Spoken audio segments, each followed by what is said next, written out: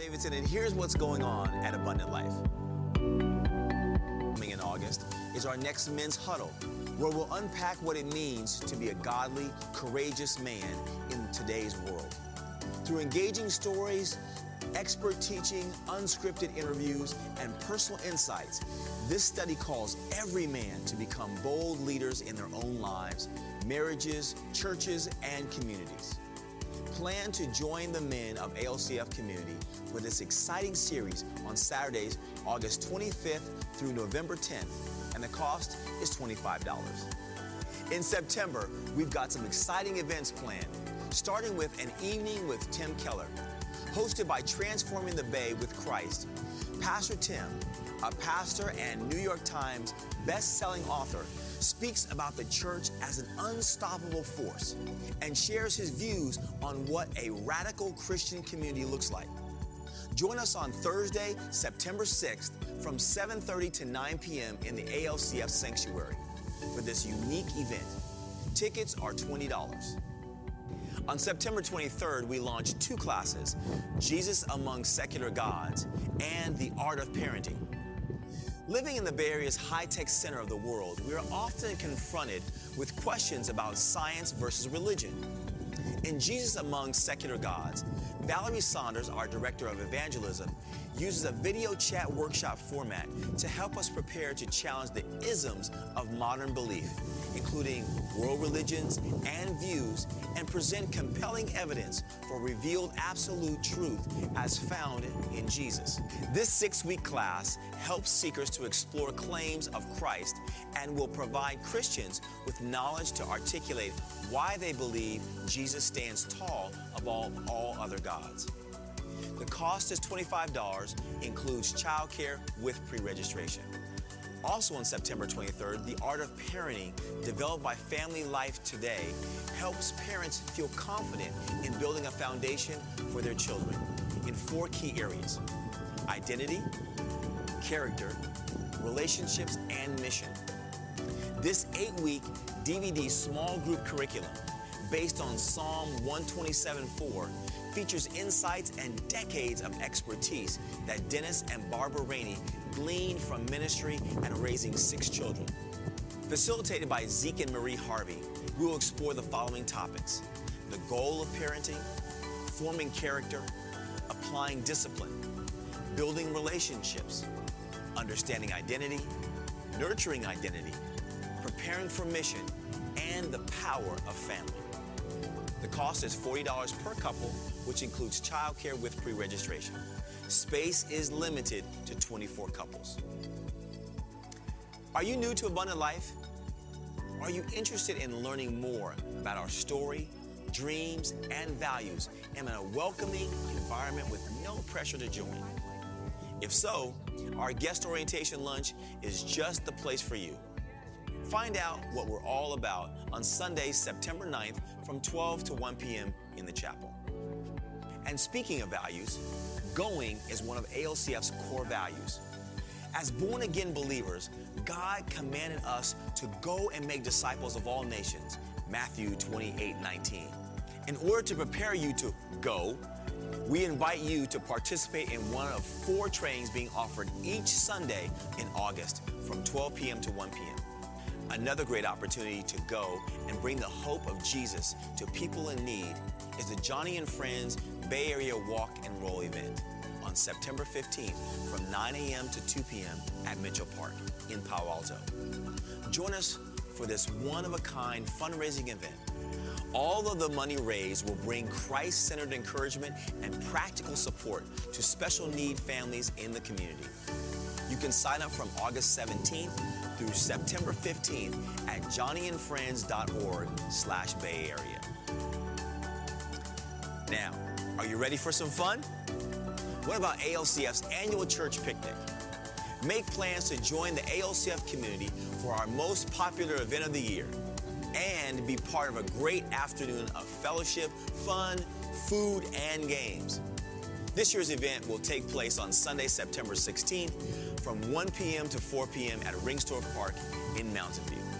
And if you're available to help out, please come to our volunteer meeting on Sunday, August 12th from 12 to 12:30 p.m. To sign up for any of the upcoming events and classes, go to alcf.net/signups or the ALCF app. To stay connected with everything ALCF, check out the website, app, bi-weekly emails, newsletter, social media, and remember, at ALCF, our goal is to make a difference in your life so you can make a difference in the lives of the people in your sphere of influence. Or as we like to say around here, abundant life exists to make a better you for a better world. Good morning, Abundant Now, Life. Father God, we pray that you would release your word in this house today, that you would, Father, stop by every seat, that you would encourage us, Lord God, that you would inspire us, that even at times, Lord God, if you would so choose to make us uncomfortable, but ultimately, Lord God, would you change us, Lord God, more and more into the type of people you have called us to be. Father, would your good hand of favor rest upon me now in the preaching moment and put your words in my mouth, your thoughts in my mind. Father, may I decrease that you would increase. And then, God, if you would be so kind as to save someone's soul, add to your church today, we pray. In Jesus' name, amen and amen. You may be seated. If you have your Bibles, please meet me in Ruth chapter 2. Ruth chapter 2, as you're making your way to Ruth chapter 2, as we're about to begin our second installment of our study going through the book of Ruth. I want to also encourage you to, if you've been hanging out with us for a while and you want to know more about our church, we want to invite you to our orientation class on our church, Abundant Life. That's coming up on September 9th. Ruth chapter 2, we began this study last week called Hope for the Hopeless. We walked through chapter 1, and now we are in chapter 2. Pick me up in verse 1. Now Naomi had a relative of her husband's, make note of this phrase, a worthy man, of the clan of Elimelech, whose name was Boaz. And Ruth the Moabite said to Naomi, "Let me go to the field and glean among the ears of grain after him, in whose sight I shall find favor." And she said to her, "Go, my daughter." So she set out, verse 3, and went and gleaned in the field after the reapers. And she, I love this, this is tongue-in-cheek, she happened to come to the part of the field belonging to Boaz, who was of the clan of Elimelech. And Boaz came from Bethlehem. And he said to the reapers, "The Lord be with you." And they answered, "The Lord bless you." Then Boaz said to his young man who was in charge of the reapers, "Whose young woman is this?" And the servant who was in charge of the reapers answered, "She is the young Moabite woman who came back with Naomi from the country of Moab." She said, "Please let me glean and gather among the sheaves after the reapers." So she came, and she has come from early morning until now, except for a short rest. And Boaz said to Ruth, "Now listen, my daughter, do not go to glean in another field or leave this one, but keep close to my young women. Let your eyes be on the field that they are reaping, and go after them. Have I not charged the young men not to touch you? And when you are thirsty, go to the vessels and drink what the young men have drawn." Then she fell on her face, bowing to the ground, and said to him, "Why have I found favor in your eyes, that you should take notice of me, since I am a foreigner?" But Boaz said to her, "All that you have done for your mother-in-law, since the death of your husband, has been fully told to me, and how you left your father and mother and your native land and came to a people that you did not know before. The Lord repay you for what you have done, and a full reward be given you by the Lord, the God of Israel, under whose wings you have come to take refuge." Then she said, "I have found favor in your eyes, my Lord, for you have comforted me and spoken kindly to your servant, though I am not one of your servants." And at mealtime, Boaz said to her, "Come here and eat some bread and dip your morsel in the wine." So she sat beside the reapers, and he passed to her roasted grain, and she ate until she was satisfied, and she had some left over. When she rose to glean, Boaz instructed his young men, saying, "Let her glean even among the sheaves, and do not reproach her. And also pull out some from the bundles for her, and leave it for her to glean, and do not rebuke her." So she gleaned in the field until evening. Then she beat out what she had gleaned, and it was about an ephah of barley. And she took it up and went into the city, her mother-in-law saw what she had gleaned, she also brought out and gave her what food she had left over after being satisfied. And her mother-in-law said to her, "Girl, where you been? And where have you worked? Blessed be the man who took notice of you." So she told her mother-in-law with whom she had worked and said, "The man's name with whom I worked today is Boaz." And Naomi said to her daughter-in-law, "May he be blessed by the Lord, whose kindness has not forsaken the living or the dead." Naomi said to her, "The man is a close relative of ours, one of our redeemers."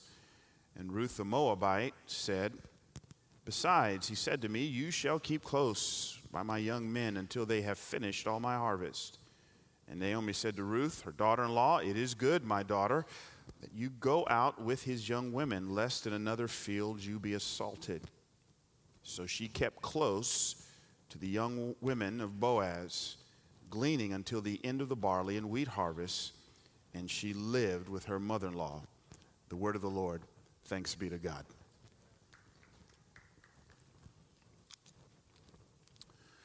One of my favorite movies of all time is the original Karate Kid. Love that movie. No offense to Will Smith's son, couldn't get with that one. I go back, mid-'80s. If you've ever seen this movie, you know that the protagonist, Daniel, comes to Mr. Miyagi and asks Mr. Miyagi to train him for an upcoming tournament in which he's got to face off with some of his classmates who've been bullying him. Mr. Miyagi agrees, and they set a date for the training to begin. Daniel is so excited when he gets over to Mr. Miyagi's house, anxious to get trained. And yet when he gets over there, he's shocked to discover that he's being asked to paint Mr. Miyagi's fence. He thinks it's weird, and he goes about painting Mr. Miyagi's fence, but no problems. A couple days later, he gets back to Mr. Miyagi's house, thinking now the training's going to begin, and so excited. And he gets there, and he's shocked to discover that Mr. Miyagi wants him to wax his cars. Yeah, some of y'all are flowing with me.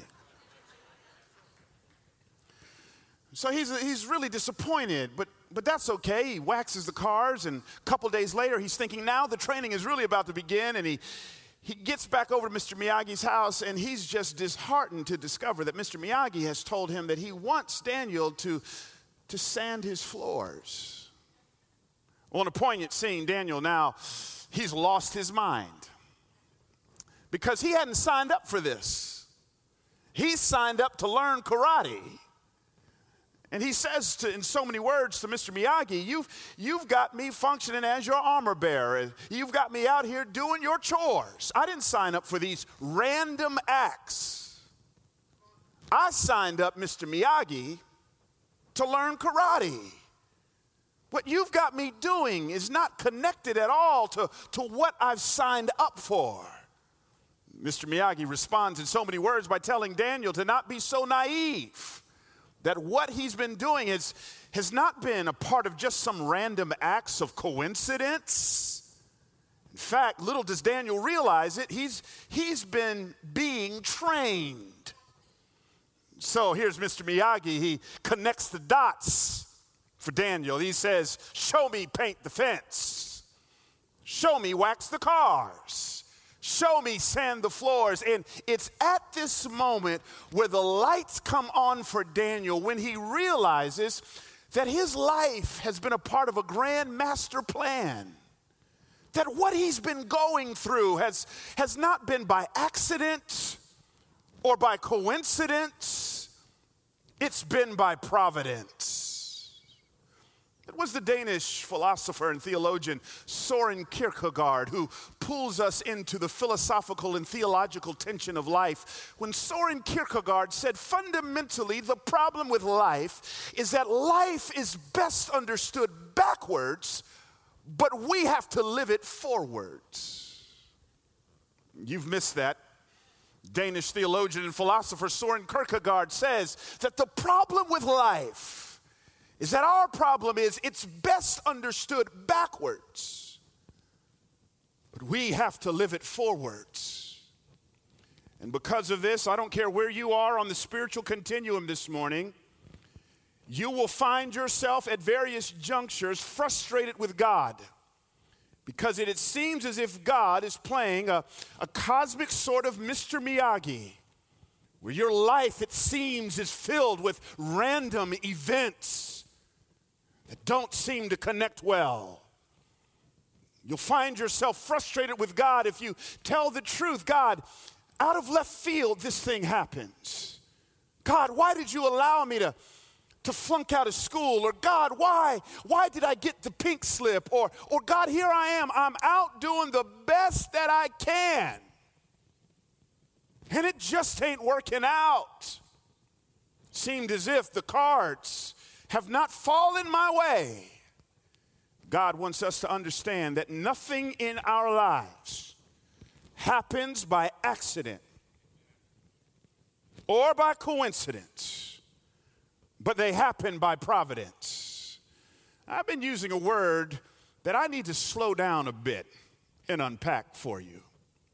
This morning, I want to unpack for you a fundamental trait of how we look at God, how we understand God, and what it means to steward our theme for the year, which is the gospel well.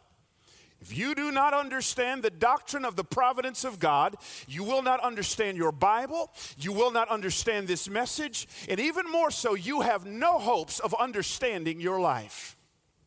The doctrine of the providence of God, Wayne Grudem, in his systematic theology, says it this way. He says God's providence has to do, watch it now, with his ongoing relationship to his creation. Writing in the 1600s, the Puritan pastor John Flavel writes in his astounding work, The Mystery of Providence, he writes, speaking of the providence of God, not only great and more important, but the most minute and ordinary affairs of our lives are transacted and managed by it. And by it, he means the providence of God. It touches all things that touch us, whether more nearly or remotely. I love how the brilliant Dallas preacher and pastor Tony Evans defines the providence of God. Tony Evans says that the providence of God has to do, watch it now, with the hand of God in the glove of time. That's tweetable. Let me give it to you again. Tony Evans says that the providence of God has to do with the hand of God in the glove of time. The providence of God fundamentally says that God has created all of us, and he is not how the deists posit God to be.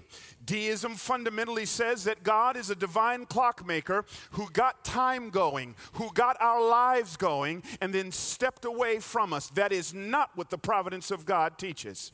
The providence of God says that all of us, saved or unsaved, grew up in the church, was at Vacation Bible School, did all of that stuff, or whether or not this is your first time in church and you have no idea who Jesus is, you have no idea what the Bible is. The Bible teaches that all of us, inhaling and exhaling, have been created by a divine, benevolent God. And he has given us his common grace. That's why Jesus would say in the Sermon on the Mount, Matthew chapter 5, he causes his sun to rise on the evil and on the good, and sends his rain on the just and the unjust. If you are breathing, you are here by the providence of God. God's providence says, I have not given up on you. God's providence says, I am intimately and intricately involved in your life. God's providence says, as far as the east is from the west, is as far as I have removed your sins from you. God's providence says, all things work together for good to those that love God and are called according to his purpose. He's working it out in our lives. He's up to something in your life. Your daddy may not have wanted anything to do with you, but your daddy is no commentary on your heavenly daddy. God is involved in your life. He has not given up on you. He has not turned his back on you. He has not forgotten about you. You may not feel him, just like there's days we cannot feel the sun, but it's there. You may not feel God, but he's there. You may not sense him, but he's there. You may think you've done so many bad things that he wants nothing to do with you. Right now, would you just take a deep breath? That deep breath is a sign that he is still concerned about your life. It is the providence of God. We serve a God who has created you and is inviting you to the table of his fellowship to have intimate relationship with you. And today he wants you to get in on his providence in your life. Now, if there's one phrase I want you to write in your notes app, there's one phrase I want you to write in the margin of your Bible in Ruth chapter 2. This phrase sums up really all of the story of Ruth, but especially Ruth 2. It is the providence of God. Here's Ruth. She's a Moabite woman. In political speak, she's an immigrant. She's from another country. She's fallen on hard times. Her husband has died. She's left without kids. There's reasons to believe that she's battling issues of infertility. She's the least likely candidate for the providence of God. Here comes this widow, this immigrant. She walks into Bethlehem. She wakes up one day and she says, Naomi, I'm going to work. She walks and she just so happens to glean in Boaz's field. And Boaz just so happens to take notice of her. And Boaz just so happens to show her favor. And Boaz just so happens to protect her by telling the other men, don't touch her. And Boaz just so happens to provide for her. The text says that she ate until she was satisfied. And Boaz will later on just so happen decide to redeem her. And later on just so happen decide to marry her. And later on she'll just so happen to become the great-grandmother of David. And later on she'll just so happen to be included in the lineage and the ancestry of Jesus Christ. Her life is all about providence. I say that phrase just so happens tongue-in-cheek because what this text teaches, nothing happens in our lives that just so happens. Anything that happens in our lives is either because God has decreed it or has allowed it. In fact, Job chapter 1 teaches us that Satan can't even mess with you without first getting permission from God. Amen. You are here because of the providence of God. Your mama and daddy may not have planned on you being here. And you've heard me say it before. One of the ways you know that is if your closest sibling is a decade older than you. You was a surprise. But in the sovereignty of God and the providence of God, there are no surprises. All things work together for good. So I'm here to tell you, God has not given up on you. I'm here to encourage you this morning that God is actively involved in our lives.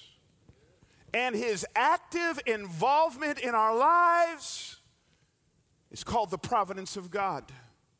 In fact, some of you are here today and you don't know Christ as Lord and Savior, but you are in church today because of the providence of God.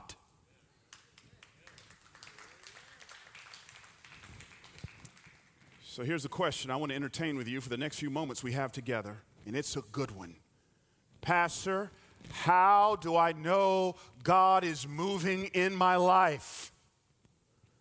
When God decides to move in my life, Pastor, how do I know? I need to know this because I feel like Daniel sometimes with God. I don't see any rhythm or rhyme to my life. My life doesn't seem to make sense. Our text says that if you would just peek in the rearview mirror of your life, you will see three primary ways in which God is moving in your life. All of our lives, saved and unsaved alike. You ready? Here we go. Here's Ruth. She gets up one day and she says, Naomi, I'm out the door. I got to go to work. Here is Ruth. These two women are widows. They're marginalized. They're on the brink of starvation. They've gone through hell and high water. And Ruth says to her mother-in-law, I'm going to work. And again, she just so happens to encounter a man named Boaz. In Ruth chapter 2, verse 1, we are told who Boaz is.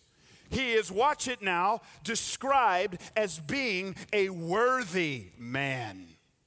That word worthy, our text it's written in Hebrew, and the Hebrew word for worthy, I love it. It simply means full of substance.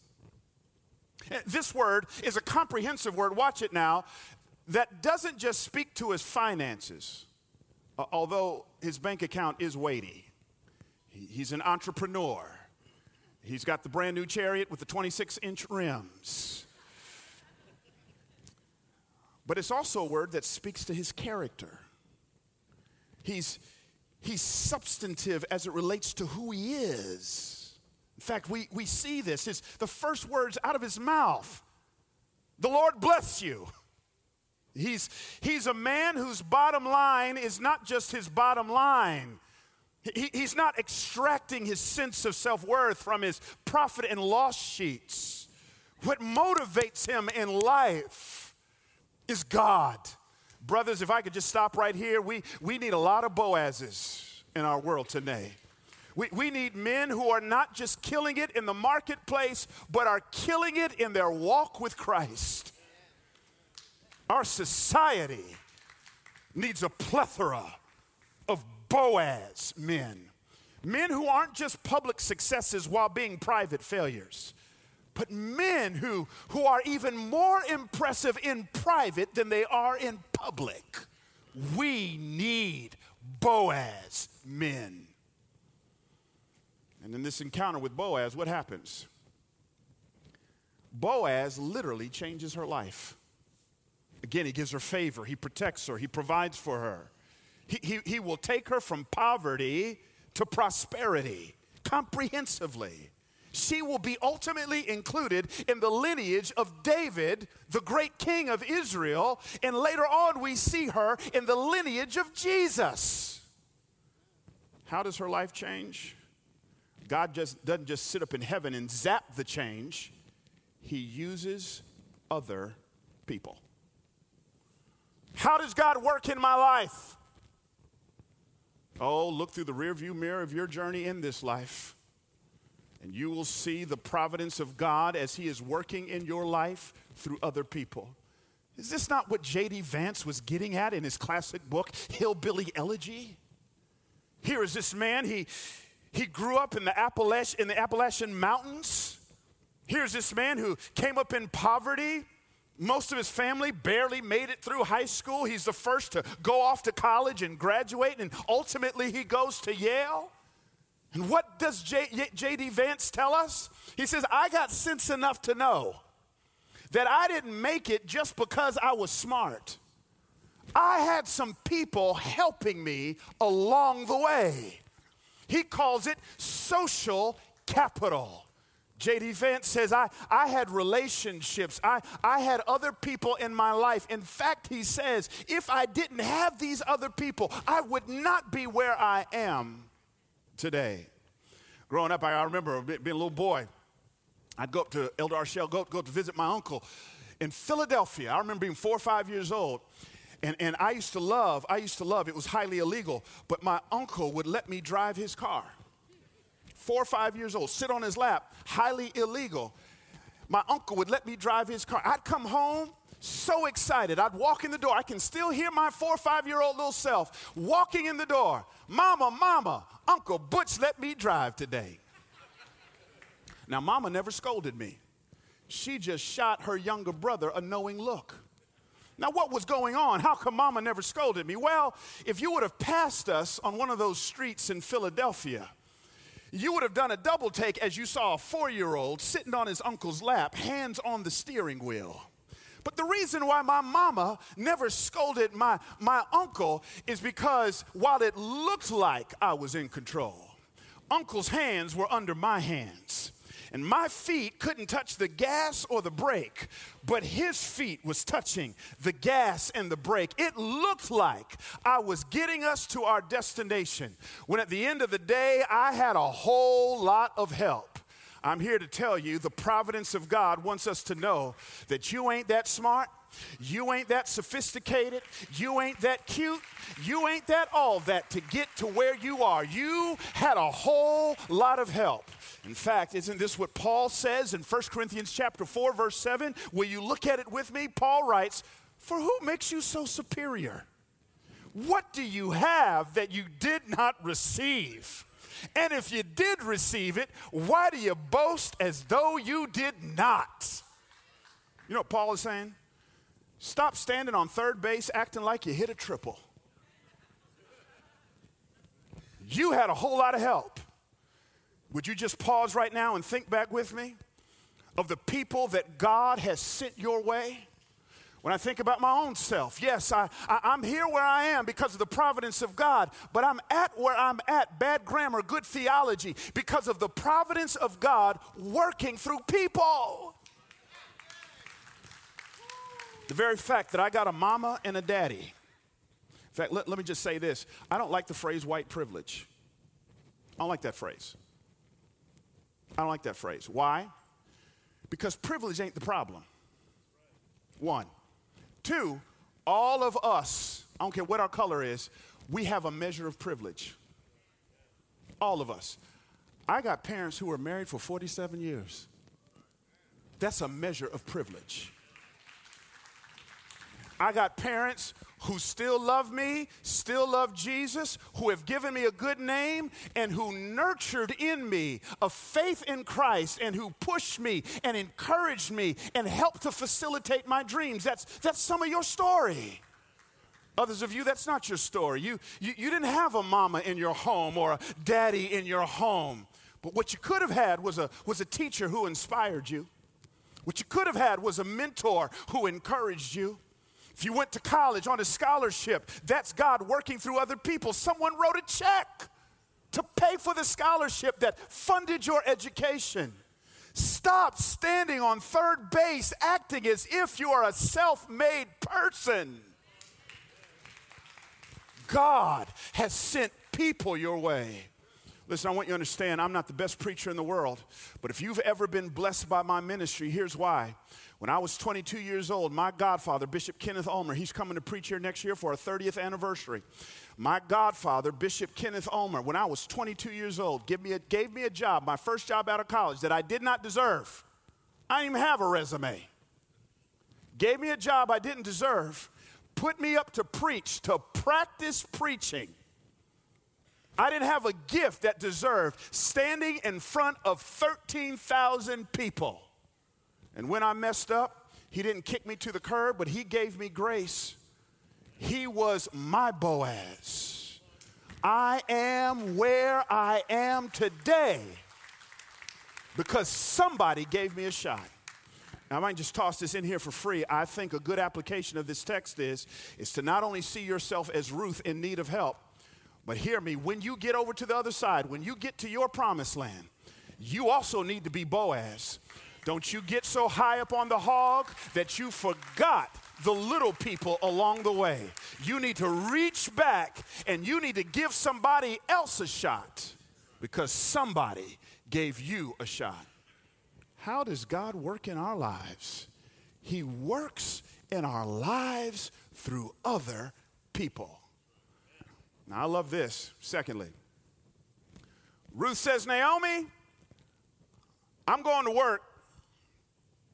Text says that she says, Naomi, I'm going to go glean in the fields. Gleaning was a job that was left for poor people. The idea of gleaning simply means you walk behind people who are gathering the sheaves and you picked up what they couldn't hold on to. To glean, it was to eke out an existence. In fact, the best way I can give you a picture of gleaning is if you've ever seen a homeless person pushing a shopping cart, picking up aluminum cans. That's gleaning. It's getting the leftovers. I love this. This job was a job that was reserved for poor people. That's Ruth. I love Ruth. But when Ruth gets to work, she makes a crazy request. She says in verse 7, not only do I want to glean, I also want in on the sheaves. Girl, you done lost your mind. The sheaves was the main part. Ruth, the Moabite immigrant, who, by the way, it's her first day at work. She said, now I know you might have hired me for the poor people stuff, but I want in on the main part. Now watch it. Look at verse 7. Verse 7, the text says, this is the foreman talking. Speaking of Ruth, she said, please let me glean and gather among the sheaves after the reapers. So she came, and she has continued from early morning until now, except for a short rest. Now, the ESV, which is what I preach out of all the time, they get it wrong here. If you're to read it in the Hebrew, actually the New American Standard says it better. Look at what the New American Standard says. Same verse. And she said, please let me glean and gather after the reapers among the sheaves. Thus she came, here it is, and has remained from the morning until now. This is important. Watch it. Ruth, new girl in town, first day on the job, she says to the foreman, I don't want to just glean. I want to be on the sheaves detail.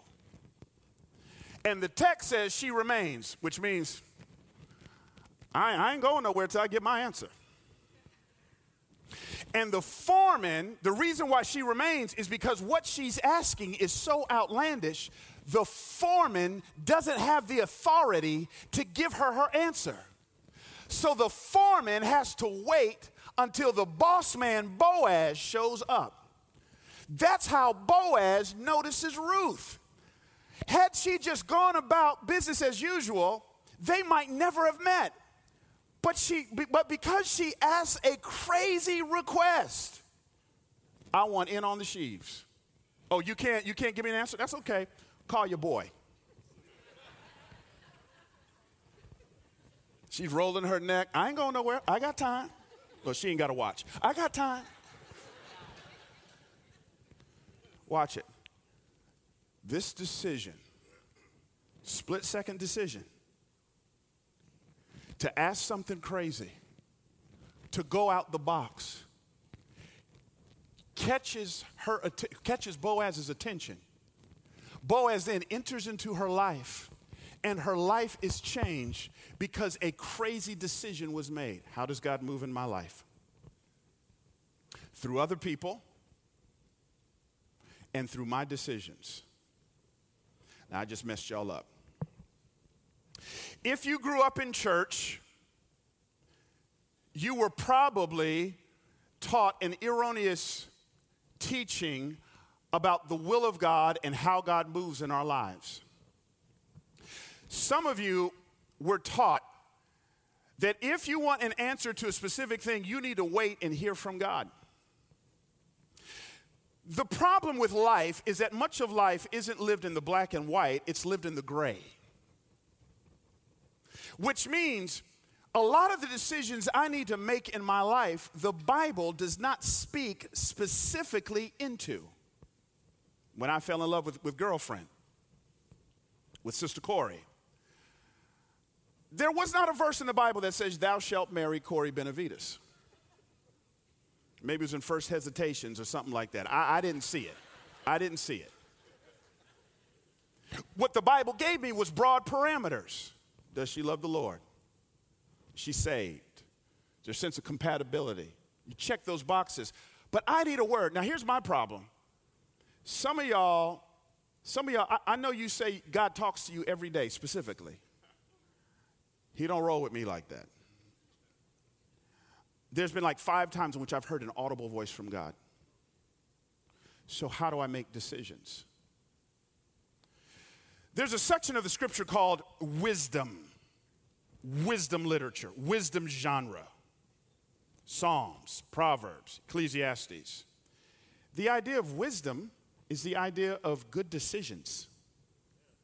The very fact that there's a genre of the Bible that exists to equip you in good decision making means this: God is okay with you making decisions.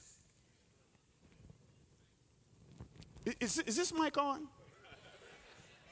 Some of y'all are waiting for an audible voice, and God is waiting on you to move.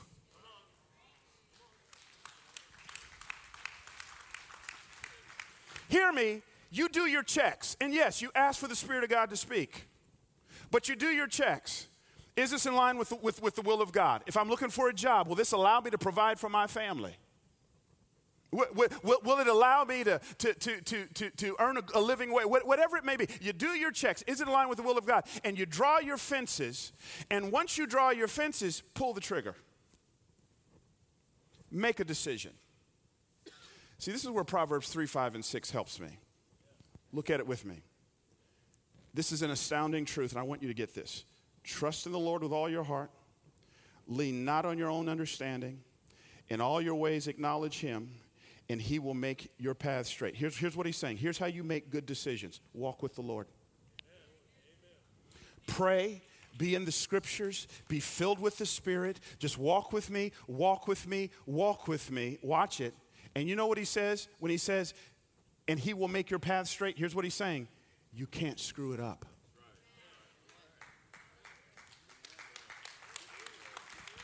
Listen. The providence of God fundamentally says, I am actively involved in your life. And you are going to get all that I want you to get as long as you are faithfully walking with me. So the emphasis is on, let me just faithfully walk with God. And as I'm walking, God says, make a decision.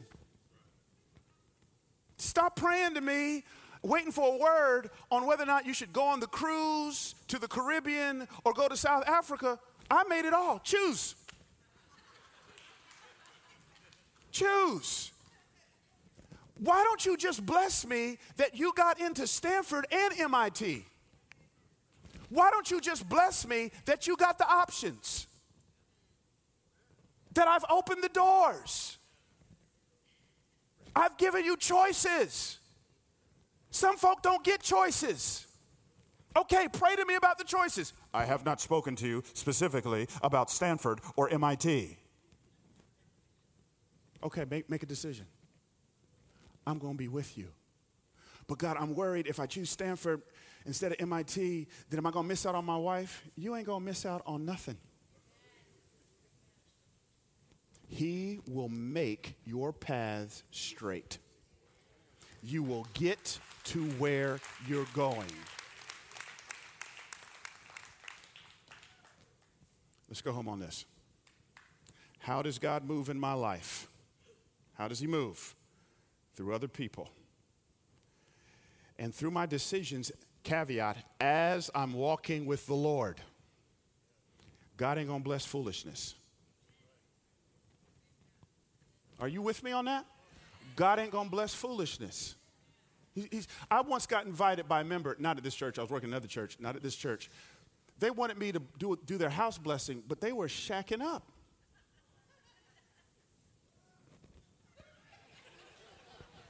Listen, I can't bless that. So if all hell is breaking out in your life, first thing you need to do is, am I trusting the Lord with all my heart? Am I walking with the Lord? Sometimes the hell you're going through, you did it.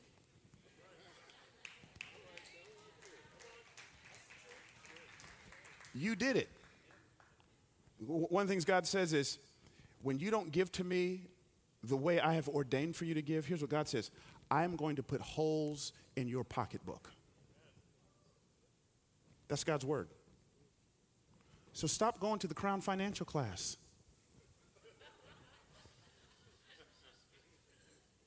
Crown can't fix that. So when I'm walking with God, and I'm just doing the best I can, God says, breathe, make decisions.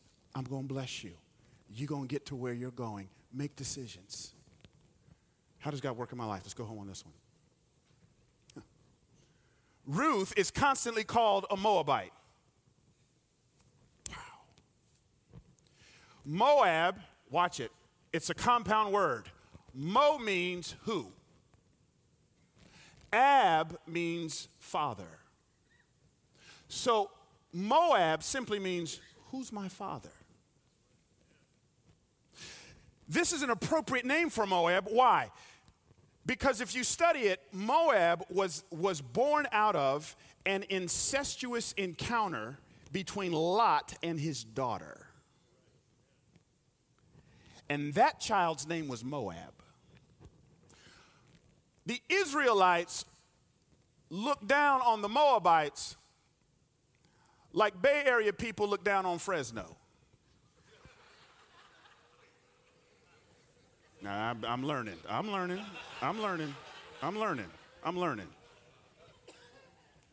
Fresno.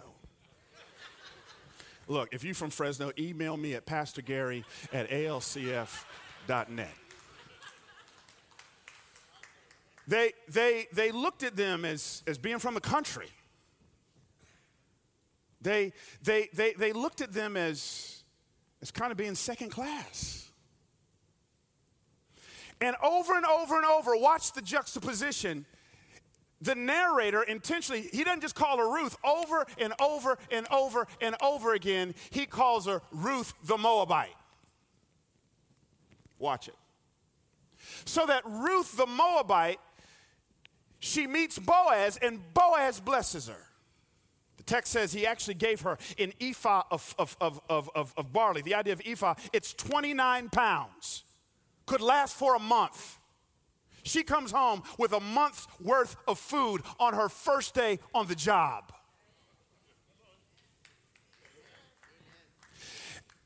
And Boaz gives her permission. Yes, you can glean among the sheaves. And what does she do? She falls down, verse 10, and she says, what have I done to find such favor? The word favor, I love it. The Hebrew word for favor, it literally means, watch it now, to turn the face towards. It's that word that was used in Numbers chapter 6. When the writer Numbers chapter 6, the Lord bless you and keep you. The Lord make his face to shine upon you. So that the idea of favor, which means to turn the face towards, watch it now, it is an idea. It is a picture of grace. Get the juxtaposition. A Moabite from the wrong side of the tracks, representing a marginalized, backwoods, country people who gets an ephah of flour and is allowed to gather among the sheaves. What's the picture here? The picture is she ain't done nothing to deserve this. That everything she has is because of the favor of God. Now I'm thinking of Luke chapter 1, verse 28, when the angel Gabriel shows up in a little town called Nazareth to a little woman from this podunk village of Nazareth named Mary to announce to her that God has sovereignly picked her to be the one who would birth the Messiah. The first words out of his mouth is, "Blessed are you, O highly favored one." It is as if Gabriel's saying, hey, Mary, let's not get it twisted.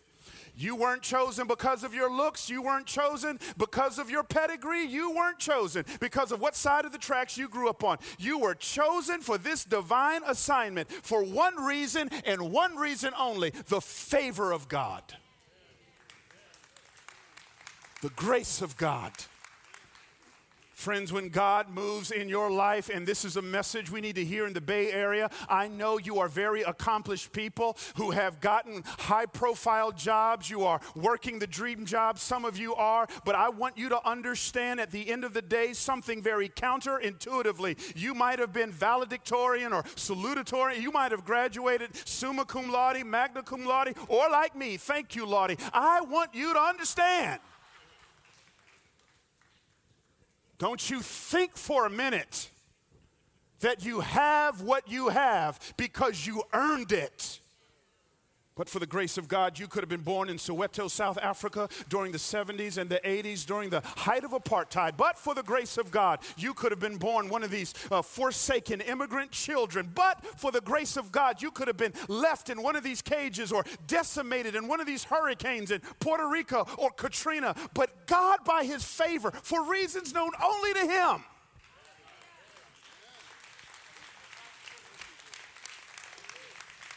you are breathing by his favor. You are working by his favor. You are here by his favor. You are in that job by his favor. Favor, favor, favor, from the rooter to the tutor, all that we have.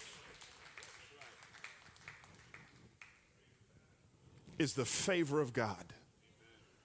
Sin happens when we get beside ourselves in arrogance and pride. And like Nebuchadnezzar in Daniel chapter 4, we look out and we say, look at what I have accomplished. Whenever I'm in Atlanta and I got to fly out of E-Concourse,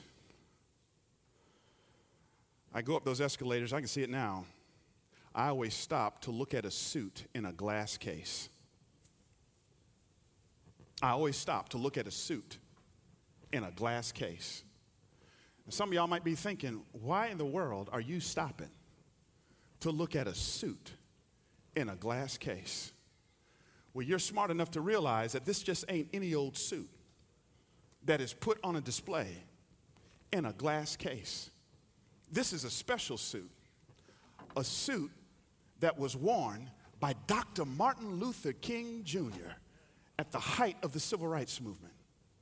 The reason why that suit is on display, it's not because of the way it looks. It's not because of the way it's tailored. It is saved and on display because of who wore it. The Bible says this, for those of us who are in Christ, do you not know that your body is the temple of the Holy Spirit? In other words, right now, God is inside of you, which means we are wearing God. We are God's suit. And what makes us special ain't us. It's who wears us. It is God. We are here by the favor of God. I'm out of time. Cormac and the team, I want you to come. All that we have is the providence of God. All that we have is the providence of God. Your ability to think came from God.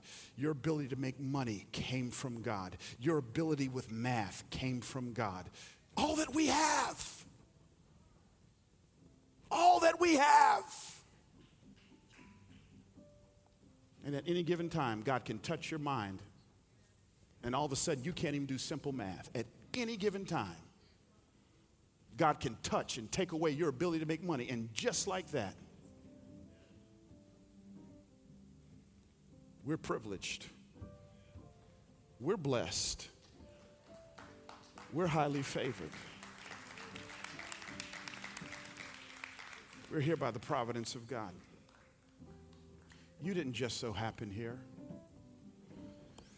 My wife, she grew up in a broken home, and when she graduated from college there in Chicago, she got her dream job. ABC News hired her in New York City. Dream job. Here she is, she moves to New York City, dream job. Yet she would describe those 5-6 months there in New York City as the loneliest time in her life. And all of a sudden, she made a decision that those in her inner circle didn't like. She decided to quit her dream job. Less than 6 months in, she decided that she was going to move out to L.A. to get into entertainment news. Many people question that decision. You're making the wrong decision. You're committing career suicide. But she moves out to L.A., and one of her first nights here in L.A., she just so happens to meet an old friend who just so happens to invite her to a party. And she just so happens to go to that party. And at that party, she just so happens to run into another friend. And that other friend just so happens to invite her to church. And my wife just so happens to agree. And they just so happen to come to church. My wife's first time at that church in Inglewood, California. And the preacher preaches and gives the altar call. And my wife, with tears streaming down her face, says to her friend, I know you have to go. But the preacher, after the altar call, had said, I feel like I need to extend this, that there's one more person who needs to come. And my wife said, that's me. And she walked the aisles that day. And she gave her life to Christ. Was leaving ABC News a bad decision? It was the providence of God. Did she just so happen to run into that friend who just so happened to invite her to church? No, it was the providence of God. And did that pastor just so happen to extend that altar call? No, it was the providence of God. Let me give you just one more just so happens. And that just so happened to be the church I worked at. She met her Boaz. The providence. The providence of God. Listen, I've got to go. But I want you to listen to me. You're here today and you don't know Christ as Lord and Savior. I want you to listen to me. You are not here in church today hearing this word because you just so happen to want to come to church. You are not here by accident. You are not here by coincidence. I believe that when Adam and Eve were running around in the garden looking for a fig leaf to hide under, that God wrote you down in his divine iCal app and ordained for you to be here, to hear this word, and to come to know Christ. In just a few moments, I'm going to pray, and I want to plead with you. Will you just look at the rearview mirror of your life? God has been orchestrating the events in your life that you would come to know him. In just a few moments, I'm going to pray, and you're going to come. But secondly, I want to pray for someone's here today, and you know Christ. But like Daniel, you feel frustrated. My life makes no sense, some of you are thinking. And I just need someone to pray with me because this word helps me. But my life makes no sense, and I've been frustrated with God. It makes no sense. Things aren't working out. In just a few moments, I'm going to pray. And you're going to come. Father, in the name of Jesus, we are here today by your providence. There are no accidents. There are no coincidences. All things work together for good. The good days and the bad days. The sunshine and the rain. As that music group sang back in the day, joy and pain. You use all things to work it out in your lives. God, we rejoice. Now, Lord God, save someone's soul today. Now, Lord God, bring clarity to someone's frustrated season. May they know you have not given up on them, but you are working it out right now. In Jesus' name I pray. Amen. I don't have time. We're over time. We're out of here. But would you come? Would you come? Would you come? Would you come? Would you come? I want to invite our prayer team. I want to invite our elders. Would you come? Would you come? Would you come? Would you come? Would you come? Would you come? Would you come? Would you come? Would you come? Would you come? Would you come? Would you come? Yes, yes, yes. Yes, yes, yes. Would you come? Would you come? Would you come? Would you come? Would you come? Would you come? Would you come? Would you come? Would you come? Would you come? Would you come? Would you come? Would you come? Would you come? You are not here by accident. You are not here by coincidence, but would you come? Would you come? Would you come? Would you come? Would you come? Yes, yes, yes. Unpack what it means to be a godly, courageous man in today's world. Through engaging stories, expert teaching, unscripted interviews, and personal insights, this study calls every man to become bold leaders in their own lives, marriages, churches, and communities. Plan to join the men of ALCF Community for this exciting series on Saturdays, August 25th through November 10th, and the cost is $25. In September, we've got some exciting events planned, starting with an evening with Tim Keller. Hosted by Transforming the Bay with Christ, Pastor Tim, a pastor and New York Times best-selling author, speaks about the church as an unstoppable force and shares his views on what a radical Christian community looks like. Join us on Thursday, September 6th from 7:30 to 9 p.m. in the ALCF Sanctuary for this unique event. Tickets are $20. On September 23rd, we launched 2 classes, Jesus Among Secular Gods and The Art of Parenting. Living in the Bay Area's high-tech center of the world, we are often confronted with questions about science versus religion.